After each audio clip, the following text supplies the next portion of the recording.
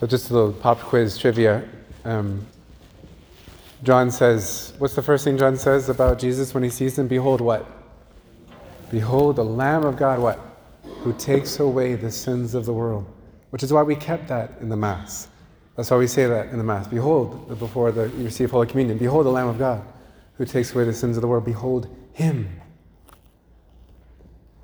There's a lot here we could say. We're moving from Christmas into what we call in theology ordinary time. And there's a theological reason why it's called ordinary, but I like the reason just because it's ordinary. Like, it's not Christmas anymore, it's not Easter, it's not Advent, it's not Lent, it's just ordinary. There's no candy. You probably already broke your Christmas present, one of them at least. It's already, so you've moved on past Christmas, and there's this new stage of like several weeks. Actually, it's 34 weeks, but we interrupt them with Lent and Easter and Pentecost and whatever.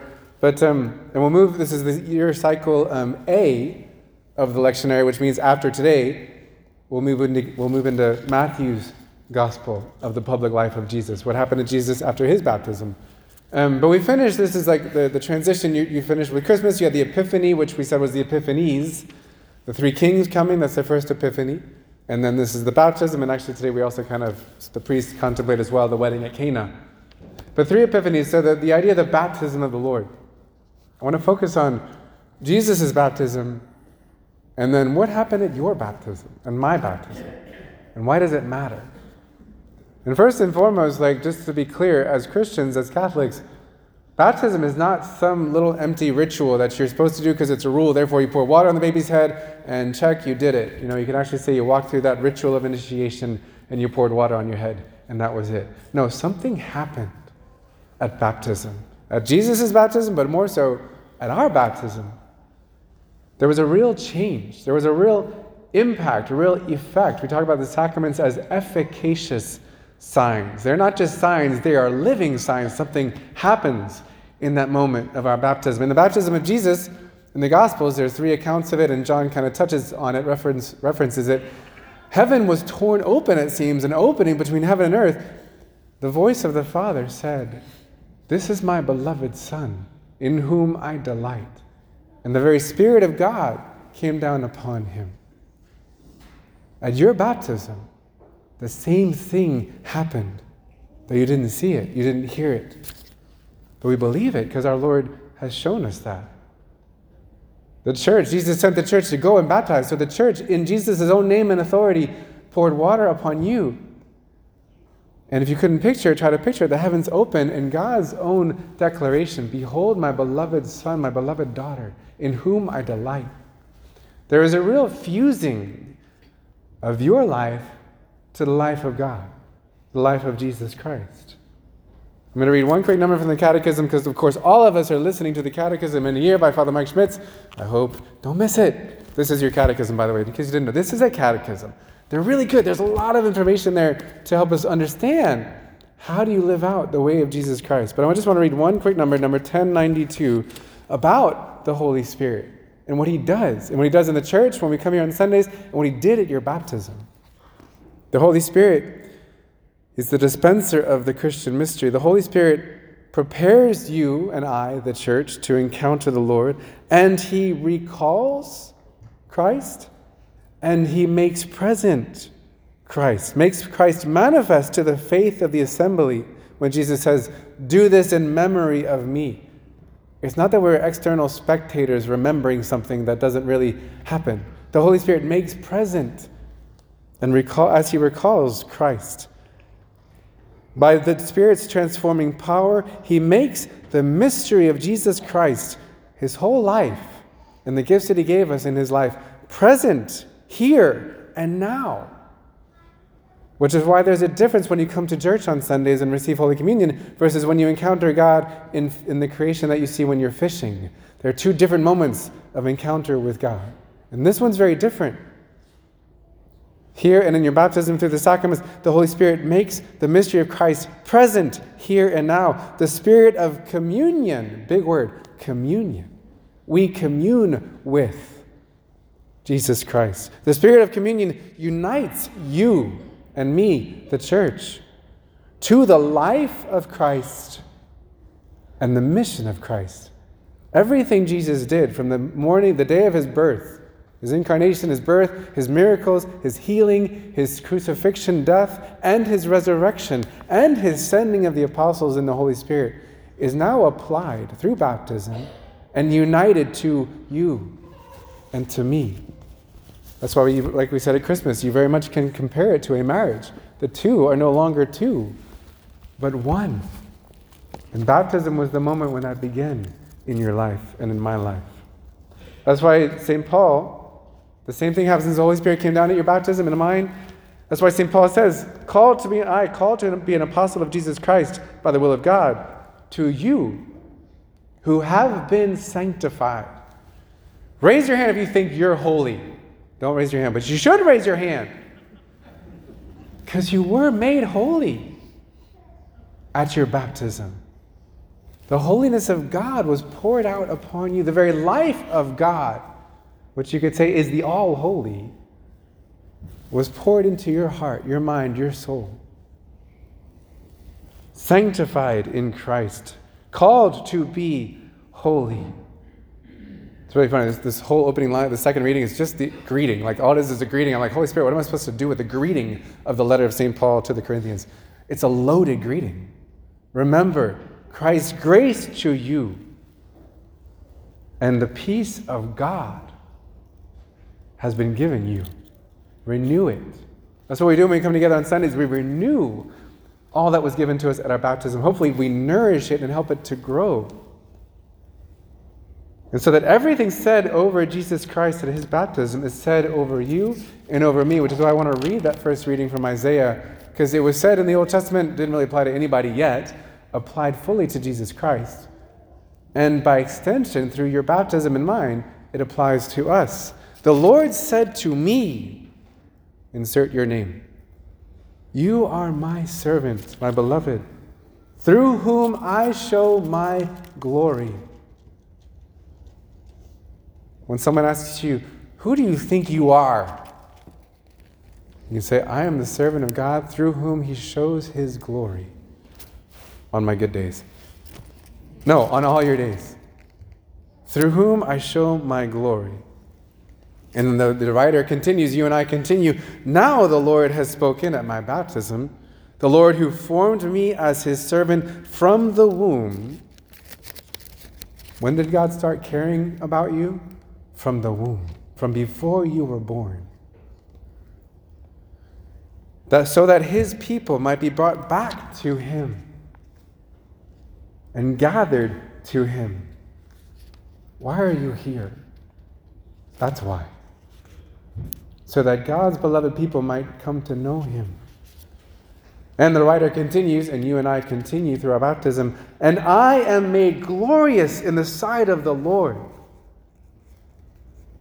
If every now and then you find yourself getting bored with religion or God, this says that God never gets bored with you. Because in his sight, you are made glorious, never boring. And now, my God is now my strength. All right, seriously, raise your hand if on occasion you find yourself kind of weak. Anybody kind of weak? You know, I don't know, gave into the argument with my spouse, or my daughter, or my parents, or my friends at school. I didn't fulfill the assignment given to me. I couldn't say no to the cookie. I'd already had 5 of them, and I had to take number 6, because I'm weak. But now the Lord God is my strength, because mine is lacking. It is too little, the Lord said at your baptism, for you to be just some creature that I made, like an artist makes a little painting of a bird or a dog. I shall make you